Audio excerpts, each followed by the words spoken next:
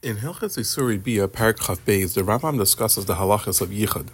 The Rambam begins by saying that it's usher to have yichud with someone one is not allowed to have relationships with, whether they're old or whether they're young, because this thing causes to have an illicit relationship. More details of what yichud exactly is will be explained further in the Perek. The exceptions to this is a mother with her son, and a father with his daughter, and a husband with his wife who's in a state of nida. A chassan who just married and his wife was in a state of nida before they had relations, then the chassan cannot be in the same room secluded with his new wife.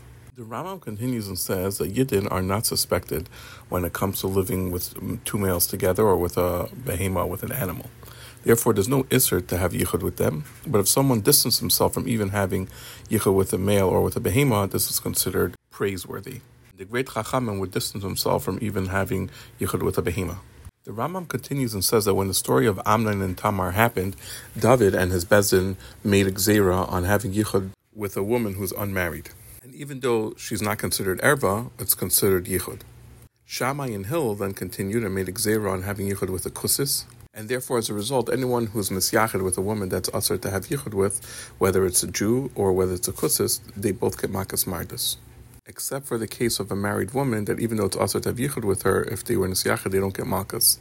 This is in order to avoid spreading a rumor about her children that there's a problem with them, that they're mamzerim.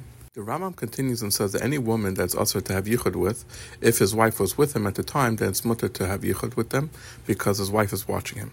But a Jewish woman should not be misyachid with a kusi even if his wife is there because they don't have embarrassment and she's not watching him. The Rambam continues and says that we don't give over a Jewish boy to a kusi to teach him a skill because they're considered suspected on Mishkav Zachar, which means to live with a male. Obviously, if there's a larger class involved and there's other mitigating factors, then it wouldn't apply, but one should speak to their local Rav for halacha in their case. See halachas Hey through Zion for more details on things that we don't give to Goyim because of yichud.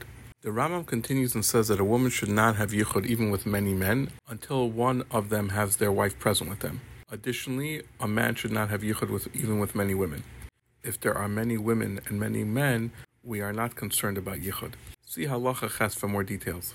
The Rambam continues and says that one could have yichud with two yavamais or with two women that are considered tsares. Tsares are women that are like in competition with each other in regards to the relationship with their husband.